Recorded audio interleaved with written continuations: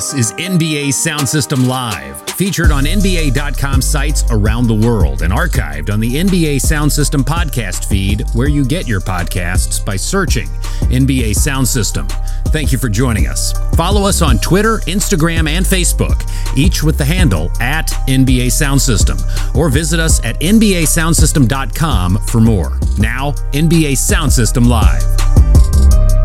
It is indeed NBA Sound System, Live, live. Carlin Gay alongside Scott Rafferty. We are smack down in the middle of two pivotal Game 5s coming up at the time of recording. Scott, if you're listening to the podcast version of this, which many of you are, we may not know the results of tonight's games, but we are going to talk about them anyway, as if we do know the results. We'll try to predict a little bit of the future here. Scott, how are you feeling? I'm great, Colin. We have ourselves some series, which is fun. It did seem like in the first round there were going to be a few of those series that would go 6 or 7 games, kind of ended a little bit earlier than we thought. But we have 3 series right now that are going to go at least 6. And I wouldn't be surprised if we get a Game 7 or 2. So it's good times. How are you doing? You feeling better this week? I feel much better this week. I'm ready back in the saddle here and feel much like myself. I'm back in playoff form. I fought off whatever I had. It was not COVID, but it was something. And beat the brakes off that thing. So we got that out of here. Wasn't a clean sweep. It had me down. It was probably a 6-game series between me and whatever I had. On this episode, we will talk about the Western Conference Warriors. They are 1 game away from getting back to the Western Conference Finals. We'll also talk about the Dallas Mavericks and their potential upset. They have gotten back into their series, as you alluded to, Scott, tied at 2 against Phoenix Suns. But we will start with, I think, the Eastern Conference Finals, in my opinion, the de facto Eastern Conference Finals happening right now between the Milwaukee Bucks and the Boston Celtics. The Celtics with a clutch win on the road in Game 4. The Bucks looked like they were in control of Game 4. It looked like they were going to go up 3-1, which would have been a surprise to many, given the fact that Chris Middleton has not played in the series. And did the Bucks blow it, Scott? It wasn't a great loss. I think that's fair to say, right? They looked pretty comfortable in that game. Giannis was spectacular in that third quarter. And then it kind of felt like, not right after, but shortly after, Giannis stared down Al Horford on that dunk on the fast break, that things kind of turned in that game. I mean, Al Horford had the game of his career, certainly one of the games of his career. He was absolutely spectacular. He finished with 30 points. He kind of kept the Celtics, I thought, in that game all game long, and kind of set the table for Jason Tatum and Marcus Smart to take over in the last 4 or 5 minutes of the game, when both of them kind of found their groove and took the Celtics over the finish line. Al Horford's just been so good. I mean, that trade, I think when it happened, made a lot of sense. There were some questions about it, obviously, considering, Al Horford's age, his contract, all that. Sure. He's been a perfect fit on this team, offensively, giving him that spacing. Defensively, I mean, he's spent most of this series kind of chasing around Giannis, and we know how difficult of a task that is. And Giannis has still been dominant. I mean, he's Giannis. He's arguably the best player in the world right now. But I think Horford has at least made him work for everything, right? And you look at the matchup data, which is far from perfect, but it says that Giannis is shooting 9 for 53 with Al Horford as his primary defender in this series. That's 35.8%. So Horford is doing his job. He's making Giannis work, giving them a punch offensively.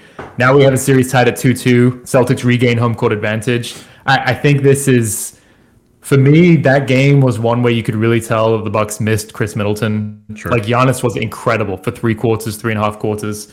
And it was a lot of Drew Holiday down the final stretch. And I think that's one of those situations where you're more comfortable with Chris Middleton taking those shots, running those pick and rolls with Giannis. I think that really hurt them in that game. But also the Celtics, I mean, they were without Robert Williams in this game. And we all know he was a legitimate defensive player of the year candidate this season. Ime Udoka said that he's expected to play in Game 5. Right. So I do think this is a pretty tough loss for the Bucks, considering the situation they were in that game, how they blew that fourth quarter. The Celtics outscored them 43-28. Now the Celtics have home court advantage, going back to Boston, potentially a full roster. And I mean, the Bucks are still without Chris Middleton. I'm assuming that he doesn't play in this series. So look, it's incredible how quickly things can change in a series. Like, I feel like that's the case every single playoffs. I remind myself that. But just living it, it's a possession here or there can completely shift the series. And it felt like we were kind of 5-10 minutes away from being like, Bucks up 3-1 going back to Boston. Like, this is a pretty bad situation for Boston to be in, but it's anyone's series now. Yeah, it is. And this is the only series where I really can't call it at this point. I had the Bucks winning this series in 7 before it started. Wouldn't shock me if it goes the other way. This is the only series that's really a toss-up to me. I think the other 3 series are pretty much decided, and we'll get to those in a little bit. But this, you said it, Chris Middleton is the reason why the Boston Celtics were able to get back into the series. And this is where the Bucks missed Chris Middleton. It's not defensively. It's not throughout the games, the first 3 quarters or 3.5 quarters. It's really in closing situations. And I think I said this on this pod, and I might have even said it to you in our morning meetings, but I always thought that the Bucks were at their best when Chris Middleton was the closer for this team. As great as Giannis is, it doesn't mean he's a better player than Giannis by any means. That's not what I'm saying. But he is a better closer than Giannis is. His decision making, his ability to shoot from deep, his ability to create his own look and create for others. And then you can't foul him and put him on the free throw line because you'll pay the price he's going to make those free throws. I think they missed that. While Giannis has proven that he can close games, but to do it on a consistent level is tough for him. It's tough for any big man, to be honest with you. It's tough for any big man to be able to close games on any consistent level. That's why Kobe needs Shaq. That's why Hakeem Olajuwon needed Clyde Drexler and the other guards on the Rockets when they were able to go back-to-back. That's why Tim Duncan needed Manu Ginobili and Tony Parker to help him close games. Big men always struggle in these situations when they have the opportunity to close games. And you add on the fact that Giannis isn't the greatest three-point or free throw shooter, rather. That throws another wrench into the plans, and it just makes him easier to guard down the stretch of ball games if you could just foul him and put him at the line and take your chances there. With Chris Middleton and having the ball in his hands, you can't do that. And then also, you allow Giannis to be a screener and have Giannis still as a part of the action rather than just having him stand off into the corner or stand around with the basketball and waiting for him to create something out of nothing. So, the Bucks still are in this series very much so. It's a 2-2 series tie. I'm calling Jrue Holiday out. The Bucks do not win this series unless Jrue Holiday turns into the Jrue Holiday that we know he's capable of being. 5 for 22 in Game 4. Yes, he scored 16 points. Yes, he was able to get to the line, but he just didn't have it at the end of that game. He just didn't have it to close that game. And anytime you shoot 5 for 22, it's going to be a tough night for you, on the other end. So I think the Bucks are still right where they want to be. I think we knew the series would go 6 or 7 games. It's like it's going to go down to the wire here, but it's all going to be if the Bucks are going to win this series, they're going to need Jrue Holiday to be more efficient and more assertive down the stretch of ball games. If he's not going to do that, then the Celtics will be moving on. On the other end, you can't expect Al Horford to come out and score 30 points every night, but he did his job. He did his job in Game 4. It's up to Jason Tatum, Jaylen Brown to take them the rest of the way. Tatum bounced back after a poor shooting effort in Game 3. Still wasn't great from the field, but it felt like he was more apt to be attacking the rim this time around than settling for some of those step aside threes and fade away twos that he likes to take.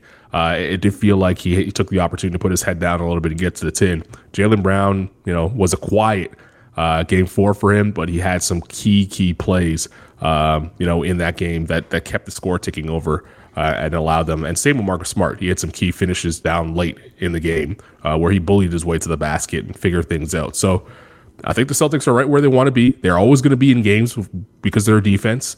It's really when their offense is playing smartly, that's where they're dangerous. And you could see the glaring hold on the Celtics is sort of the same as the Bucks. The Bucks have a Chris Middleton issue. Obviously, if you lose an all-star in anyone's team, it's going to be tough to replace that.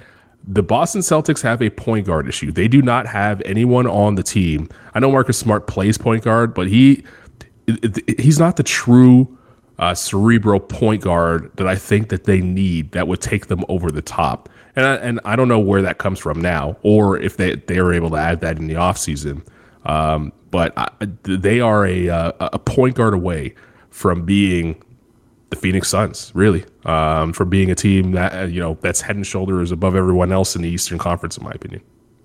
I mean, it's funny that you say that though, because we just said, like you just said it, this could be the Eastern Conference Finals, essentially. I think for a lot of people, whichever team makes it out of this series, which it sounds like we're both kind of like 50-50 on the fence, any team could win it, is going to make the finals. And anytime you're in there, you can win the championship. Like, you never know what situation is going to be. And I do think this Celtics team is good enough to win it all. So it is funny considering, like, I agree with you. They probably do need more of someone who can get them in their offense. I mean, Marcus Smart's had a great year. He was Defensive Player of the Year, had the best passing season of his career. It felt like a lot of the stuff that he's done in the past, which can hurt the Celtics, like down the stretch of games, some of his decision making. Like he was just a much smarter, better decision maker this season.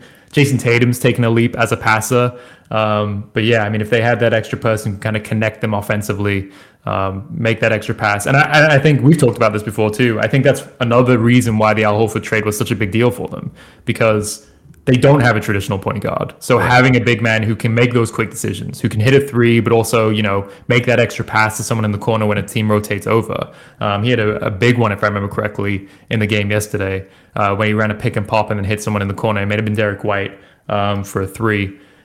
But I mean, look, this team is so good still, though. Especially when Jason Tatum, Jaylen Brown can get going. Jaylen Brown dealt with foul trouble in this game, but to your point, made some big plays down the stretch. But defensively, and really both teams, by the way, like we do talk a lot about the Celtics defense because they were the best defense in the league this season.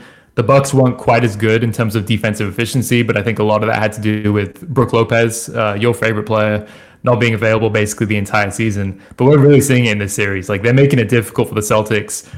They really couldn't get anything offensively going until that fourth quarter, where obviously things kind of fell into place for them. But I mean, Giannis in particular is just an absolute monster on that end of the court. He is. He's the best player in the league for a reason. He gets it done on both ends of the floor. All right, give me your prediction for Game 5 here. What do you think happens? Who do you think wins?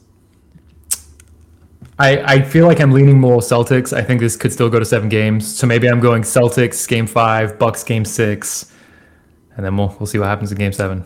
I think the winner of Game 5 wins the series. I know I picked the Bucks to start this thing, but I just think that the Celtics have a little bit more. Chris Middleton's not going to show up here, which it doesn't look likely for the Milwaukee Bucks. So I do have Celtics winning Game 5 and the series ultimately. And that would mean we would have a new champion here in 2022 if it goes that way. All right. I'm mad, Scott. The Phoenix Suns.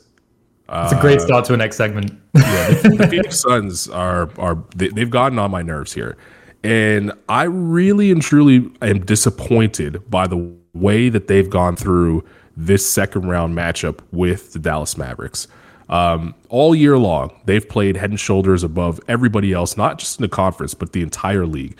They've had supreme focus going into every single regular season game. They only lost, 15 games in the regular season? They only lost back-to-back twice, I think, after the first 4 games of the season.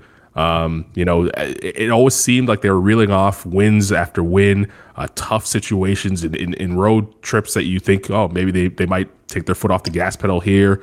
That didn't happen. They were able to really pull through. I remember, Monty Williams talking at All-Star Weekend about how focused this team has been, not just on the floor, but in practice, in the film room, and everything else. And that's what really led me to believe, all of that led me to believe that I think that this Phoenix Suns team should win the NBA title this year. But I'm really disappointed by their performance in Game 3, and even more disappointed by their performance in Game 4. It's out of character for this team to look like they're flustered by this Dallas Mavericks squad. It's out of character for Chris Paul to foul out of a game, 22 minutes played in Game 4. It's out of character for him to not realize that he's in foul trouble and he's trying to hunt fouls, in rules that he helped create to, mitigate some of these foul calls. Like, it is out of character for them to not play their offense. It's out of character for, Cameron Payne to come off the bench and look very pedestrian after having a great, not only regular season, but a great postseason last year where he turned it up a notch. DeAndre Ayton, they went away from him completely in the last 2 games. I don't know what that's all about after he really dominated the first 2 games. And now they're tied at 2. And I still think they're going to win the series, but I'm less confident in them winning the NBA title based off of the last 2 games and the way that things have happened. they just don't seem to have the same focus that they've had over the regular season, which is normally the reverse. Like normally you see the lapses in concentration in the regular season, then they figure out in the playoffs. This is the playoffs. This is a real team in front of them in the Dallas Mavericks. And, they're going into a game 5. Yes, it's at home, but against a guy who can light you up for 50 and steal one on you. And then you'll be in a situation where in a must-win game on the road where you're now leaving it up to chance. I don't think that's, championship level basketball. I need to see the Phoenix Suns blow the Dallas Mavericks out in game 5 to get back on the bandwagon and say this team is a title contender. Like I said, I still expect them to win the or to win the series, but to win the championship, I am upset that, they've come out this way. And I mean, that first round series with the Pelicans wasn't easy for them either. And New Orleans really came along at the end of the season. Devin Booker was injured for two games in that series. So that does explain some of their struggles, but it hasn't been a dominant playoffs really for them to this point. And like you, I've been a huge fan of what the Suns have built over the last couple seasons. I thought they were kind of going to steamroll their way at least to the Western Conference Finals, and potentially to the finals, depending on what that matchup was. So it is funny in this series that the first 2 games, like Luka Doncic did everything and was just, dominant. And those are the 2 games that the Suns won. And then he kind of comes back down to earth and has 2 pretty mediocre games by his standards, which is still, 25, 8-5 or whatever it is. And those are the 2 games the Suns lose. And I don't think that's a coincidence. Like Jalen Brunson came alive after 2 really quiet games to start this series. Dorian Finney-Smith caught fire in game 4 from 3. And this team is built around Luka. It is a heliocentric offense, but that doesn't mean he still needs help. He still needs Jalen Brunson to be able to carry them in stages. Their 3-point shooting is just so important. And it's funny, I think the Jazz have become an easy punching bag over the last couple seasons because of their limitations, especially Rudy Gobert. Everyone loves to kind of pile on him after they collapse defensively in a series. But we're kind of seeing the Jazz are running 5 out and just bombing from 3. And they're doing the same thing against the Suns team that was, I think, the second best defensive team in the league this season. DeAndre Ayton should be better equipped to kind of defend these teams, and they're having a hard time keeping up with it as well. Like, it's just really hard to defend a team like this when they're playing 5 out. And by the way, I do think the Mavs deserve more credit for what they've been able to do defensively, especially on Chris Paul. In that game 3, he had 7 turnovers, all of which came in the first half. In game 2, he fouled out 23 minutes. Dorian Finney-Smith has been great. Reggie Bullock has been great, kind of guarding Chris Paul and Devin Booker. They were a great defensive team all season long. Maxi Kleber has been big for them as well, a guy who can defend the perimeter, step out on switches and things like that. So I think some of this is uncharacteristic from the Suns. Like you said, they've just been dialed in on both ends of the court for the last 2 seasons. It feels like they're very surgical in what they do. They don't make mistakes. They don't get beat by the small things. But I think the Mavs deserve a lot of credit for the things that they've been able to do the last 2 games. And to your point, Luka Doncic is the best player in the series. And it's close. Devin Booker is awesome. He's a top 10, 15 player in the league. Chris Paul is as well. Devin Booker's going to get MVP votes this season, I think. We know he wasn't a finalist. We know he didn't win it, but I think he's going to get votes. But Luka Doncic is top 5 player in the league. And anytime you have that guy, I don't think you want to go to a game 7 because, to your point, he can go off for 40, he can go for 50, he can get you a 40-20-10 game. And he's looked, aside from the last 2 games, he hasn't shot particularly well. He still looked pretty comfortable, I think, to me, attacking the Suns. Even against Mikal Bridges, he's found himself in the post. He looks a lot more comfortable kind of attacking them with his back to the basket the last couple games.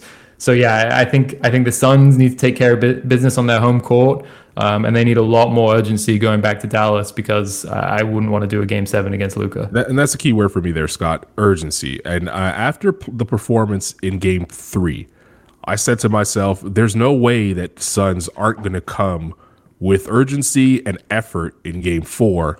And that game was over in the first quarter. And I know that, Phoenix, made, a couple runs there to close in within and get within striking distance. But they were down by as many as 17 in that game at one point. They lost the first quarter by 12 points.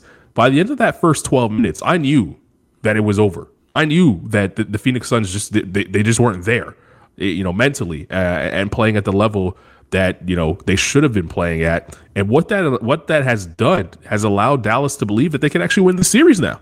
That Dallas should never believe that. You know, I know they, you know, every team goes out with the belief that they could win games, but they actually believe that they can win this series now, and that's all on the Phoenix Suns' fault. Like they have no one to blame but themselves. Do the Suns? If they end up going down 3-2 if they're Game 5 tonight, it's your fault. You know, you guys had a team on the ropes after they destroyed them in the first 2 games, and Luka played as well as he did. That should have been the mental hurdle that the Mavs could not get over. You know, hey, our best player played as great as he could, and we weren't even close. This is just a better team. We'll roll over. We'll go into the offseason and think about next year. Instead, now they're thinking about stealing one on the road and closing it out at home in Game 6.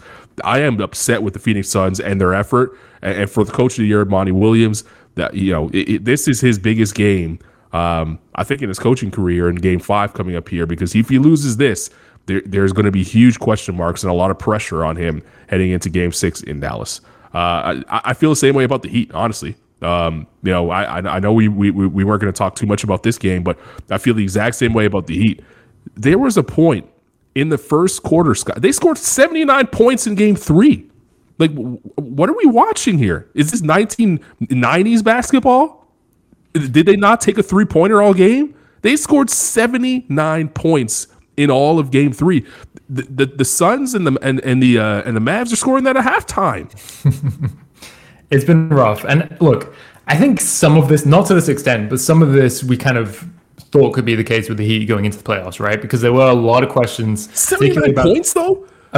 Yes, you could struggle to score. That is, you and I can go out there and score close to 79 points. I don't know, Colin. That reminds me of a conversation. Didn't you say you could get like 5 rebounds in the NBA game? It was 2. It was 2? Okay. 2 rebounds, yeah. That actually doesn't sound as bad as I remember it being. But either way, and I mean, no, look, it was even more rough in Game 4 considering Jimmy Butler had one of the best games of his career, right? Going off for 40-plus points. He really had it going, but they no one else really could. I know Bam Adebayo had some plays down the stretch, but I mean, look, Kyle Lowry has not been himself in these playoffs. That's a huge loss for them. He's dealing with that hamstring injury. He's such an important part to this team. I know he's never been one to put up big scoring numbers, but how he gets them going in transition, his ability to kind of spot up, play off ball, run the pick and roll. I think they're missing his contributions. I wonder if we see Duncan Robinson in these coming games. He hasn't played. You know, they could do with his 3-point shooting. I know he hasn't had a great season, but having that threat out there, opening up the floor a little bit more for other players, you know, that might help Tyler Hero get going a little bit more. Bam Adebayo, give him more space to work with. But I will say, Colin, I wasn't a big believer in this 76ers team. I picked the Raptors in the first round to beat them. I picked the Heat in the second round to beat them as well. A lot of that had to do, the second round in particular, had to do with Joel Embiid's injury, not knowing when he would return, what he would look like. But, you know, they keep, I got to give it to them, they keep proving me wrong. Doc Rivers, also, you know, a lot of people, he's had some playoff failures in the past. It is pretty impressive that he went up against Nick Nurse in the first round and Eric Spoelstra in the second round. 2 of the, 3 best coaches, potentially the 2 best in the league right now. And he's done a lot of really good stuff on court, I think. But, you know, Joel Embiid, even when he's not 100%, he impacts the game on both ends of the court. Everything kind of falls into place, it feels like, when he's out there. We know he's a dominant scorer. He's an improved passer. He's a great defender. And then James Harden in that last game, kind of turning back the clock, looking like the James Harden that I think the Sixers thought they were going to get when they pulled off that trade. I don't know how much more we can expect kind of those games moving forward for him, because it's, you know, I think for the last year, basically, it's been pretty clear that hamstring injury has given him some trouble. It's robbed him of some of his lift around the basket, stuff like that. He's still an incredible playmaker, but if he can kind of give them a little bit of that scoring punch alongside Tyrese Maxey, Tobias Harris, I know both of us had concerns following that trade, kind of how he'd fit in with his team, but he's had a really good playoffs to date. Figuring it out. Yeah, I mean, I continue to be impressed with the 76ers team. Yeah, he's figuring it out. I think that's been the big difference for the Sixers, and the reason why they're in the second round and tied at 2 is not only you know, James Harden having the big game, but I think Tobias Harris is slowly starting to figure out where he can get his in this role that he's in as the third, sometimes fourth scorer, and he's doing it efficiently, Scott. I think that's the big difference. I know he didn't have a big Output in game 4, 13 points, but it was efficient, 60% from the field. When you are in that third/fourth scorer role, it's not enough that you score. You have to do it efficiently because you're only going to get 10 shots max. You're only going to get 8 shots sometimes, and if you're not efficient in those 8 to 10 shots, then it just looks like a big donut on the score sheet for you. And I think Tobias Harris is finding his groove a little bit in this role that he's in, and he seems even more confident. And that's even turned into him being a better defender. Like he's done a great job in this series defensively. I know he doesn't get a ton of credit for that, and last series against Raptors. Yeah, against Raptors as well. But there's been times in his career where he's been hunted on the defensive end. That hasn't happened this year in the playoffs. So Tobias Harris, I know we were tough on him around the trade period, trying to figure things out, but he's slowly getting it. And this Sixers team's clicking better than I thought it would. I don't know if they win the championship this year, but I do think that their window is a lot more open for future seasons. As they spend more time together. People forget, like, this trade just happened a couple months ago, and we're expecting them to be clicking on all cylinders. Some of these guys have never played with each other. They barely had practice in the second half of the season to get ready. And you're bringing in a ball dominant player like James Harden, who has very a lot of quirks to his game, and he's also trying to learn his teammates. Where do they like the ball? Where is he finding them to be in the great spots they want to be in? And dealing with injuries, to your best player. That's tough to do. For them to be 2-2, you have to give them credit. But I am disappointed in the Miami Heat because they had a team that was dead to rights, and they let them back in the series. And again, just like the Mavericks, the Sixers team feels like they could go on the road, steal one in Miami, and all of a sudden this series could end in Philadelphia in Game 6. So 2 huge Game 5s. I'm really excited for the games on Tuesday night. This is really, for me, must watch TV. What do you do when you have a big game to watch? What's your favorite snack? What do you do? Honestly, I either eat dinner before or during halftime of the first game. Okay, and that's it. I just sit back. I try not to spend too much time on Twitter. Okay. I'm just locked in. Maybe I have a snack at like 10:30, depending on how late I'm staying up. But Colin, like you, I'm 30 now. I'm a little bit washed. I can't stay up until midnight every night. So sometimes I'll watch the first half of the second game and catch the second half in the morning. Yeah. It all depends on how I feel. Yeah, I for games of this magnitude, even the late game, Scott, I think I'm going to try and make it to the end. I try to get a nap in somewhere around 5. And then I have to have a bag of chips. For me, a big game isn't a big game if I cannot crack open a bag of chips, and I won't give the company away because they're not paying for the spot. So, but yeah, I'm a big chip guy. No soda or anything like that. It's water, but big chip guy. You can't have a big game without a bag of chips. That's my motto. It's a future sponsorship opportunity, by the way. It is. Any chip company listening out there. All right. There is a team in Golden State that are clicking on all cylinders, and they are taking advantage of what's in front of them. Ja Morant did not play in Game 4 on Monday night, and they beat the Memphis Grizzlies to go up 3-1 and have an opportunity to go to Memphis and close the series out in 5 games and get that rest. Veteran team. I feel like they're going to do it. I feel like the series is over. I think I said that last week. I think I said, even with Ja Morant, it would be tough for me to see the Memphis Grizzlies moving on. Just by the way that Game 1 went, I thought that the Grizzlies really let that one slip away. No, they came back in Game 2, and Ja Morant had a terrific game and tied the series up at 1, but he needed to score 47 to do that. And in Game 1, where the Warriors did not play their best game, had Draymond Green out, early in that game. Clay missed some free throws. That does not happen in clutch situations. He missed some open threes in the clutch situations. Steph didn't have a greatest game, and they still were able to pull that one away. That right there was the series for me. And I think the series ends in 5 now, even if Ja Morant's able to play in Game 5, which we don't know yet. But what a season for the Memphis Grizzlies. But I am really starting to feel like the Golden State Warriors are figuring it out and are playing to the level where you expect to see them potentially in the NBA Finals. I'm with you. I think, after just talking about the Suns, I think the way that the Warriors have played, like we probably expected the Suns to do this, right? Win the first round in 5 games, maybe the second round in 5 games, take advantage of any opportunity that's there in front of them. Look, they've been great. I still do. The fact that Steph Curry has looked the way that he has after the injury, I think that's, the number one most important thing for them. Klay Thompson has been up and down, but he's had moments, even in that game 1. He missed those 2 free throws down the stretch.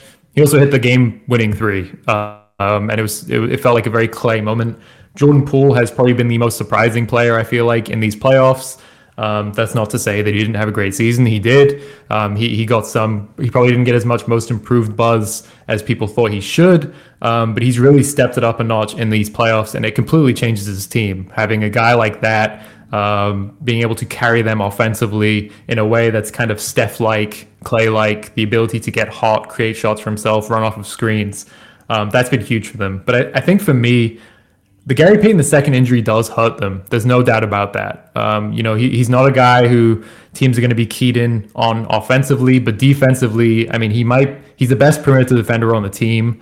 You look at the next round, assuming they do advance, they're going to play a Suns team that's led by 2 of the better guards in the league, in Chris Paul and Devin Booker. I think he would have taken on one of those matchups. And even Luka Doncic, if Dallas advances, Luka has a huge size advantage on Gary Payton II, but just being able to kind of throw him at him if they want, when they want, that would have been huge for them. And not having him does kind of lead to some, I think, lineup questions for them. Like, do you start Jordan Poole? The last couple of games they've started Jonathan Kuminga, and he barely played in that Game 4 win. But it does leave sort of an opening there.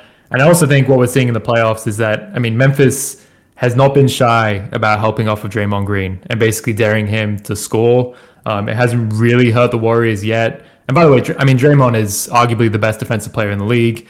I've talked before, I think, on this podcast of how it does annoy me a little bit when people say that he's a 0 offensively, because I think that completely ignores the fact that he's one of the best passers, not only at his position, but in the league. And his quick decision making, the passes, the reads that he can make is what really allows kind of Klay, Steph, and now Jordan Poole to flourish offensively and off ball. But there's no denying that, he hasn't really looked to score for the last 2 or 3 years. That's just never been a big part of his game, and it feels like it's becoming less of a part of his game the older that he gets. And again, it hasn't really hurt them too much in this series, but I think that's definitely going to be something I'm going to watch kind of next series and beyond, because I think there's going to be teams that are kind of better equipped to hone in on that. Yeah, we'll see what happens, but I do think that they're going to move on here. I do think that they'll close this out in 5. They understand the importance of rest. And it was interesting.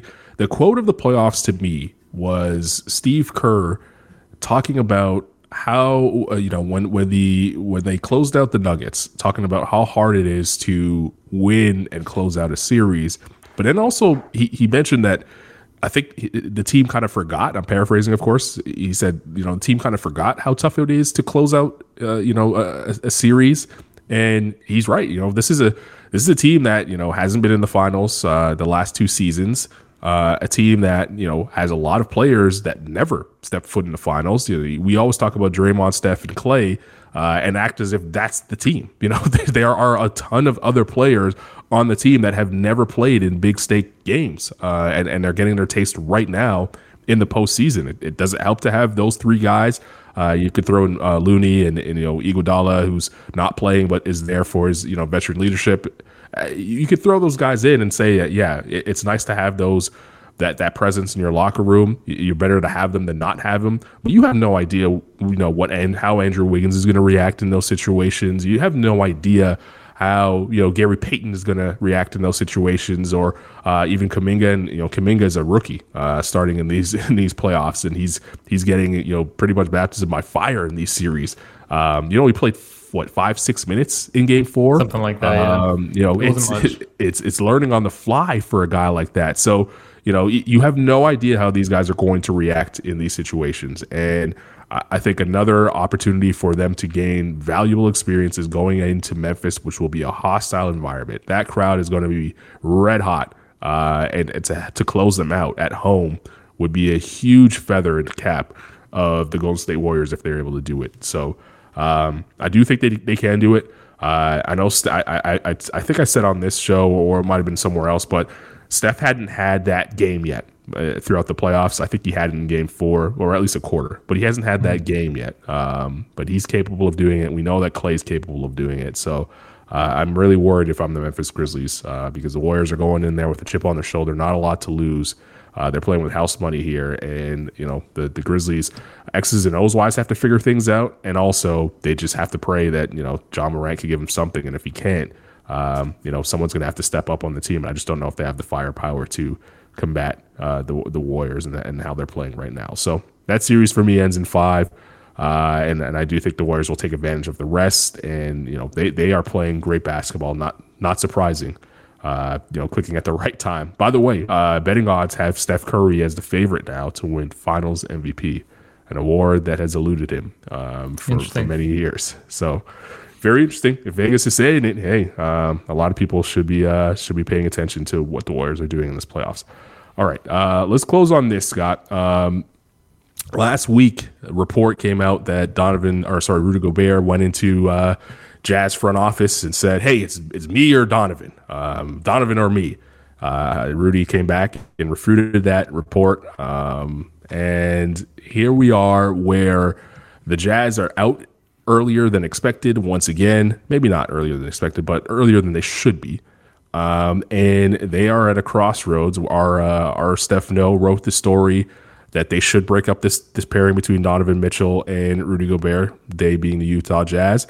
I think you feel strongly that it is time to move on from the Mitchell Gobert pairing, and I think I'm coming around on it. I was a little bit on the fence, but after watching them in the first round and just the chemistry between the two, I think they're probably better off on either other teams, not necessarily one or the other, but other teams. But if you were in the Utah front office and someone came to you and said, you have to make a trade, Donovan or Rudy, who do you trade and why? I will say, by the way, I think going into this playoffs, I wasn't under the mindset that if they fall short, they should blow it up and go in a new direction. I think, like you said, the fact that there's, I think, pretty clear chemistry issues and something's not clicking with them, I think that's kind of what's led to this point where they probably do need to do something. And by the way, not everyone has to like each other, right? There's chemistry issues on teams, championship teams in the past, and they've been able to figure it out on the floor, but this just doesn't feel like it's getting fixed anytime soon. It feels like every time they talk about fixing the issues, it's a lie, right? It feels like they're just spewing BS that they don't even believe. So I think that's why I'm coming around to the point where, all right, if it's not working on the court, they just don't fit on the court and they're not fitting off the court, then maybe it's time to move on. It is a very interesting question, though, because I think it's fair to say, Donovan Mitchell will probably get them the greatest return, right? If they traded him, they could probably get the most in return for him compared to Gobert. On the other hand, Gobert is so important to what they do on both ends of the court. Defensively, he is their defense. Without him, we saw that in the games that he missed this season, they had no chance of basically stopping anyone. Offensively, yes, he's limited, but what he does, kind of pick and rolling teams, setting relentless screens, his offensive rebounding, in particular, is so important to this team. For me, I'm really high on Donovan Mitchell. I think he's made big strides every year, basically offensively. I thought he was a legitimate All-NBA third-team candidate this season.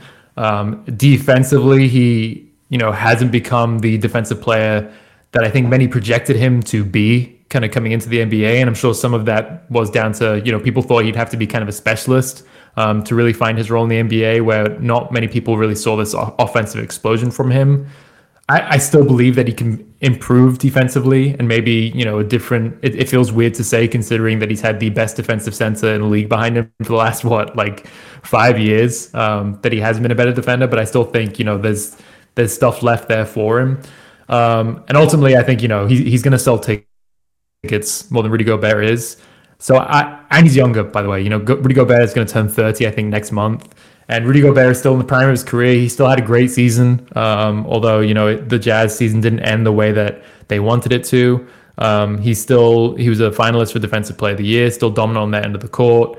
I think he still has some great years ahead of him. But I just think, the fact that Donovan Mitchell's younger, what he's able to do offensively, I do lean more towards keeping him and probably trading Rudy Gobert. But it's not an easy decision, and this is why people paid the big bucks to make these decisions, because it's going to shape the franchise for years, potentially like a decade to come. Like these are huge moments when you have to trade stars of their caliber, if they decide to do it, of course. Yeah, if they decide to do it. So I completely disagree with what you said. I think I am in the situation. I'm the GM of the Utah Jazz. I'm shopping Donovan Mitchell. And here's why. One, I think you're going to get the better return for him. Two, I think what he gives you, which is volume scoring, you could find that in the NBA. There are plenty of players that are able to give you that in the NBA. Now, do we know if there's plenty of players that are able to give you 57 in a playoff game? Probably not, right? Like he does have games where he can explode and take it to the next level. And I think that's what makes him special. But I think if you're looking at it from, just the regular season and on into the playoffs, 82 games and just consistent scoring, what did he average this year? Was it 25, 26 points a game, which is no joke, right? Like that's a lot of points. But there are a lot of players in the NBA given 20 shots per game can get you 26 points per game. I'm thinking, just off the top of my head, here's a couple of names that had scored probably around that range. Given the shots, Shai Gilgeous-Alexander is number one to me. Right? Like he is a player that could do that, and probably even more efficiently than Donovan Mitchell. I mean, he averaged 24.5. Shai did this season. So okay, yeah, that's not far off, right? Nope.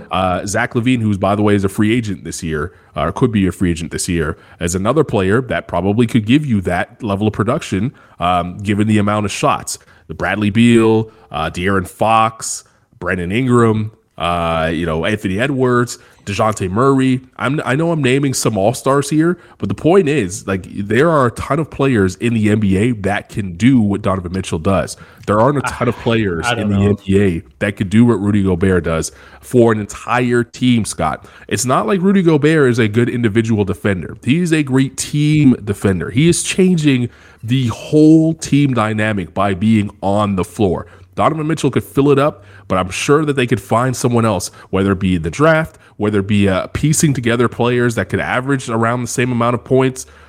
They could find ways to score efficiently and do it without Donovan Mitchell on their team.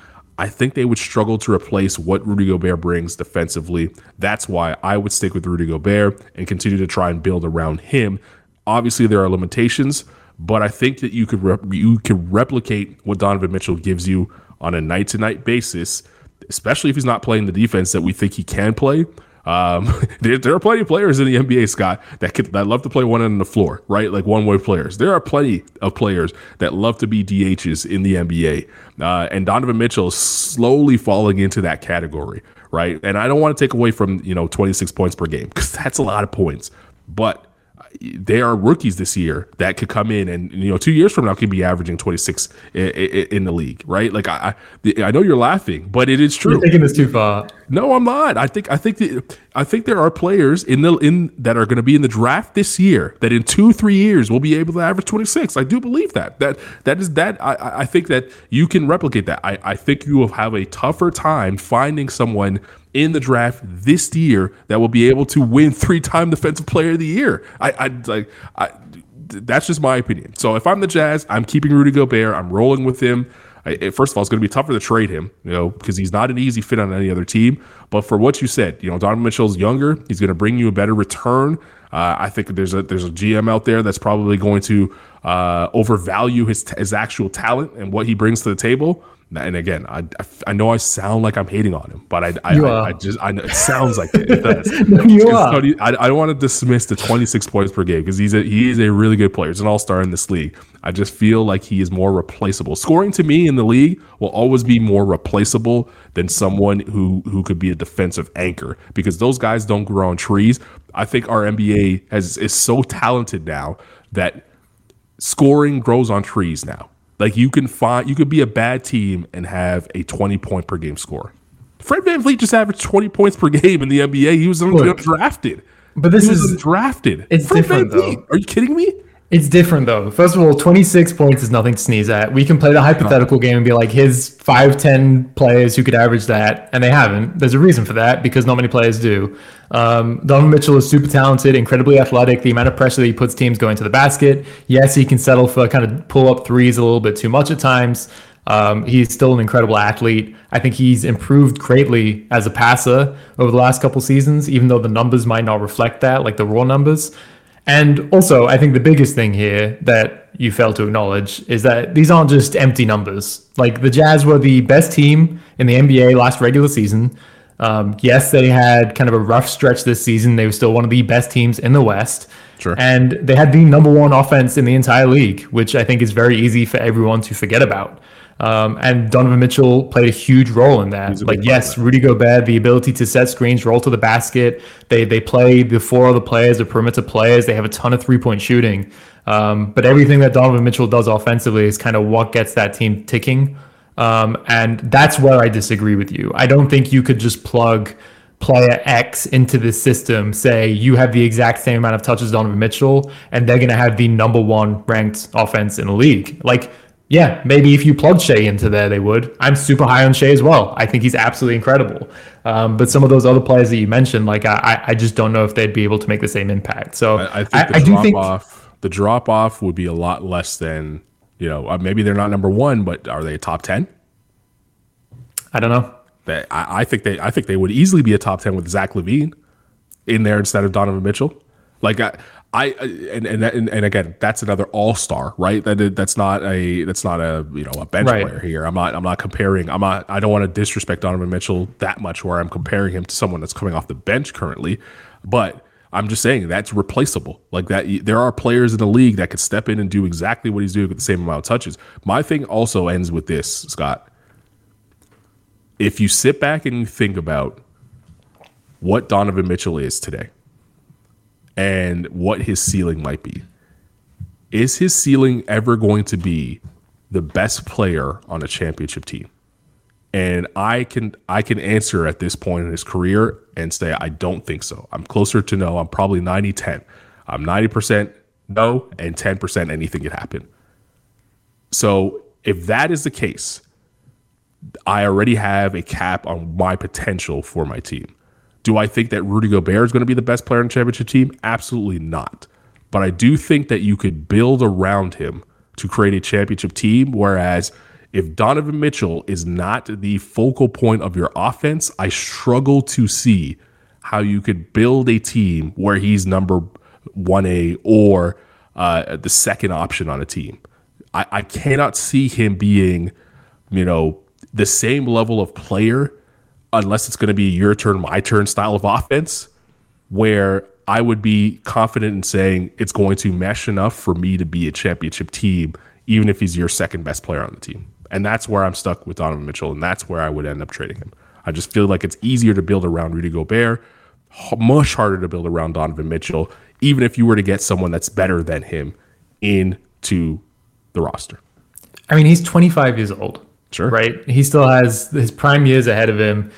He averaged 36 points in the playoffs 2 years ago in that first round series. Got bounced in the first round. And he averaged 32 last year in the playoffs. This year, they lost in the first round. No, they didn't. They made it to the second round. Second round, right. But, yeah. And they had an injury, and obviously things went off the rails for the Jazz. They lost in that Clippers series. They shouldn't have lost that series. But like this guy is an explosive scorer, had success in the playoffs at an individual level, is still super young.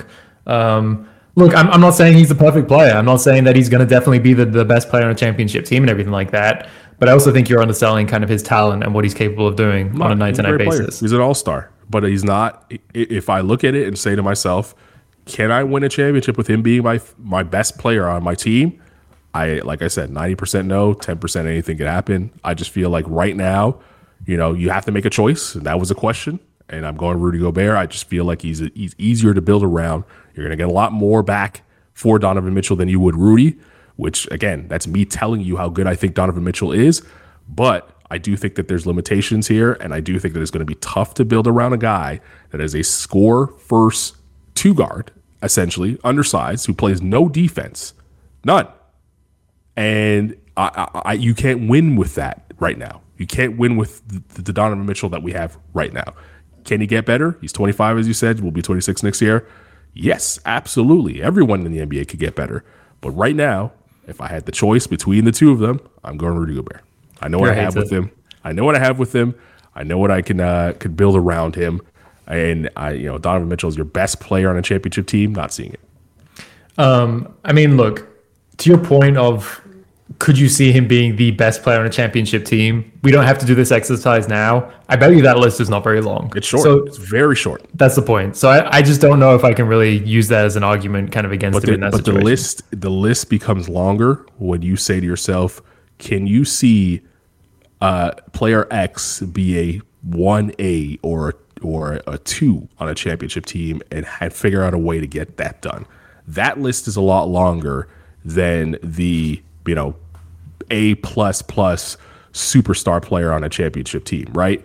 And I struggle to put Donovan Mitchell in pen on that list of player second option or 1A because I just don't know how he can perform without the ball in his hands as much as it is, next to another superstar that's going to demand a lot of the basketball with him. Like, that's just not his. I haven't seen it yet. I just haven't seen it yet. I mean, not to compare him to this person, but like it feels like only 3 seasons ago, a lot of the conversation around Devin Booker was that like he doesn't contribute to winning basketball and he just puts up empty stats, right? Sure. Situations are very different. Phoenix didn't have a good team around him. They didn't make the playoffs, whereas Donovan Mitchell has basically been on a playoff team his entire career. Mm-hmm. So it is a different situation. But again, I just think things can change so quickly.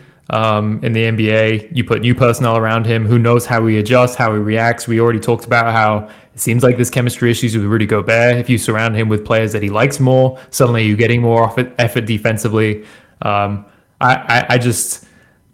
I've been impressed by what I've seen of Donovan Mitchell the last couple of years, the improvements that he has made. I'm pretty high on his talent. So, and that's no disrespect to Rudy. Rudy's fantastic. I mean, he's still arguably he's one of the best defenders in the league, arguably the best still. But there's also no denying that he has some holes in his game. And I do think it's going to be interesting to see what happens because I think Rudy Gobert, if he goes to another team, that's better equipped to kind of make up for some of the shortcomings in his game. Maybe we're talking about him as a completely different player. But I do feel like there is kind of a ceiling to a Rudy Gobert team once you get into the playoffs. Like I feel like we've seen that on both ends of the court. His inability to kind of punish teams for going smaller offensively. And again, maybe that's a Jazz thing. Maybe they could give him the ball more and they're not. And he goes to a new situation and they can kind of unlock that part of his game. But I don't know. This conversation I feel like has come to pointing out Donovan Mitchell's weaknesses without acknowledging that Gobert has some as well. So it's a fascinating discussion. And it's a huge offseason for the Jazz.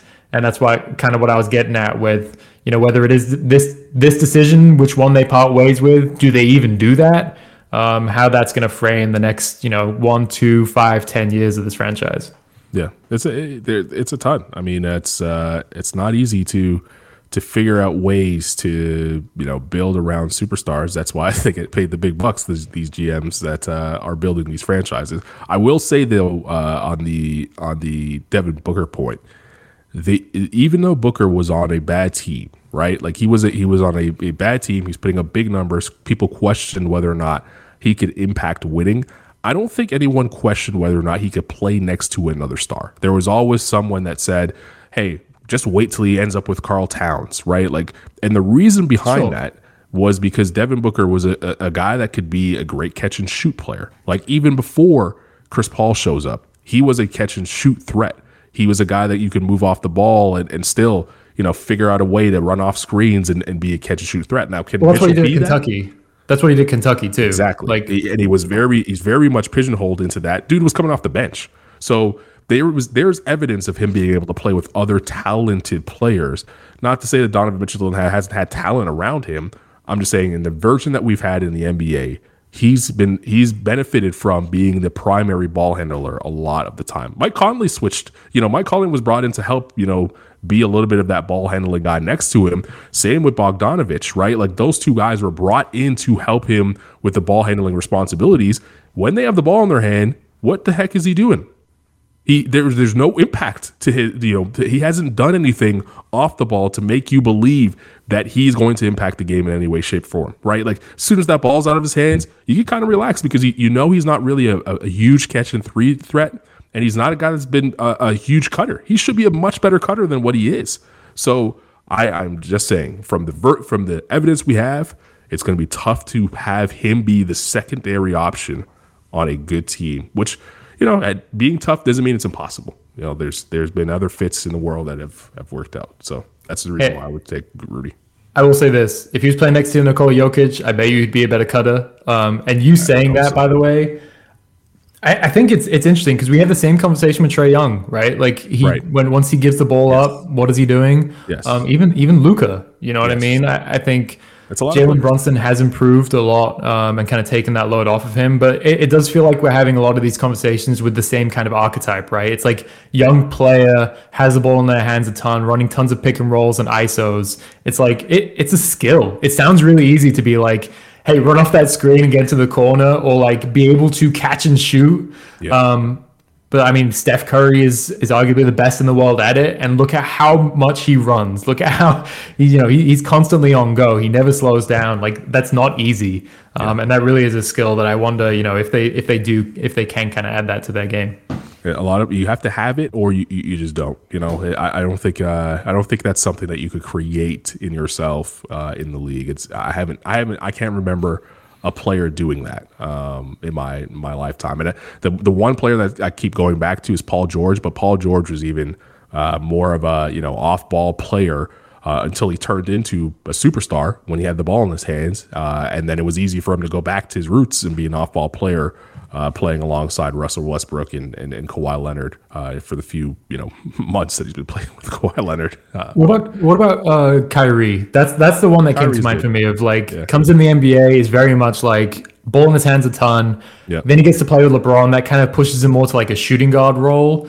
And even in Brooklyn, when they had James Harden and Kevin Durant, he was very much a connector on that team. Mm-hmm. The things that he did offensively, his off-ball movement and stuff like that. That's like the one name that comes to mind. But even then, it is, to your point, probably can't name 3, 4, 5 players, right? It is a skill. It's really hard. Yeah, it's hard. That's why when these super teams come together, it doesn't just mesh right away. It's tough for Dwayne Wade to figure out what to do off the ball when LeBron James has it in his hands. And Kyrie had to learn that, with Kevin Love and LeBron on the floor. Kevin Love had the hardest, learning curve going through that. So, good discussion. I do think it's something we should highlight potentially in the offseason. Players that could benefit from, watching some tape of how to actually work without the ball in their hands. All right, Scott, we went overtime here, but a reminder, if you missed any part of this episode live, you can catch up on the podcast wherever you get your podcast. NBA Sound System is the name. Rate and review, and give some 5 stars and leave some comments. Maybe we'll read some of them one day. For Scott Rafferty, I'm Carlin Gay. Enjoy the Game 5s and get yourself a bag of chips. We'll see you next week.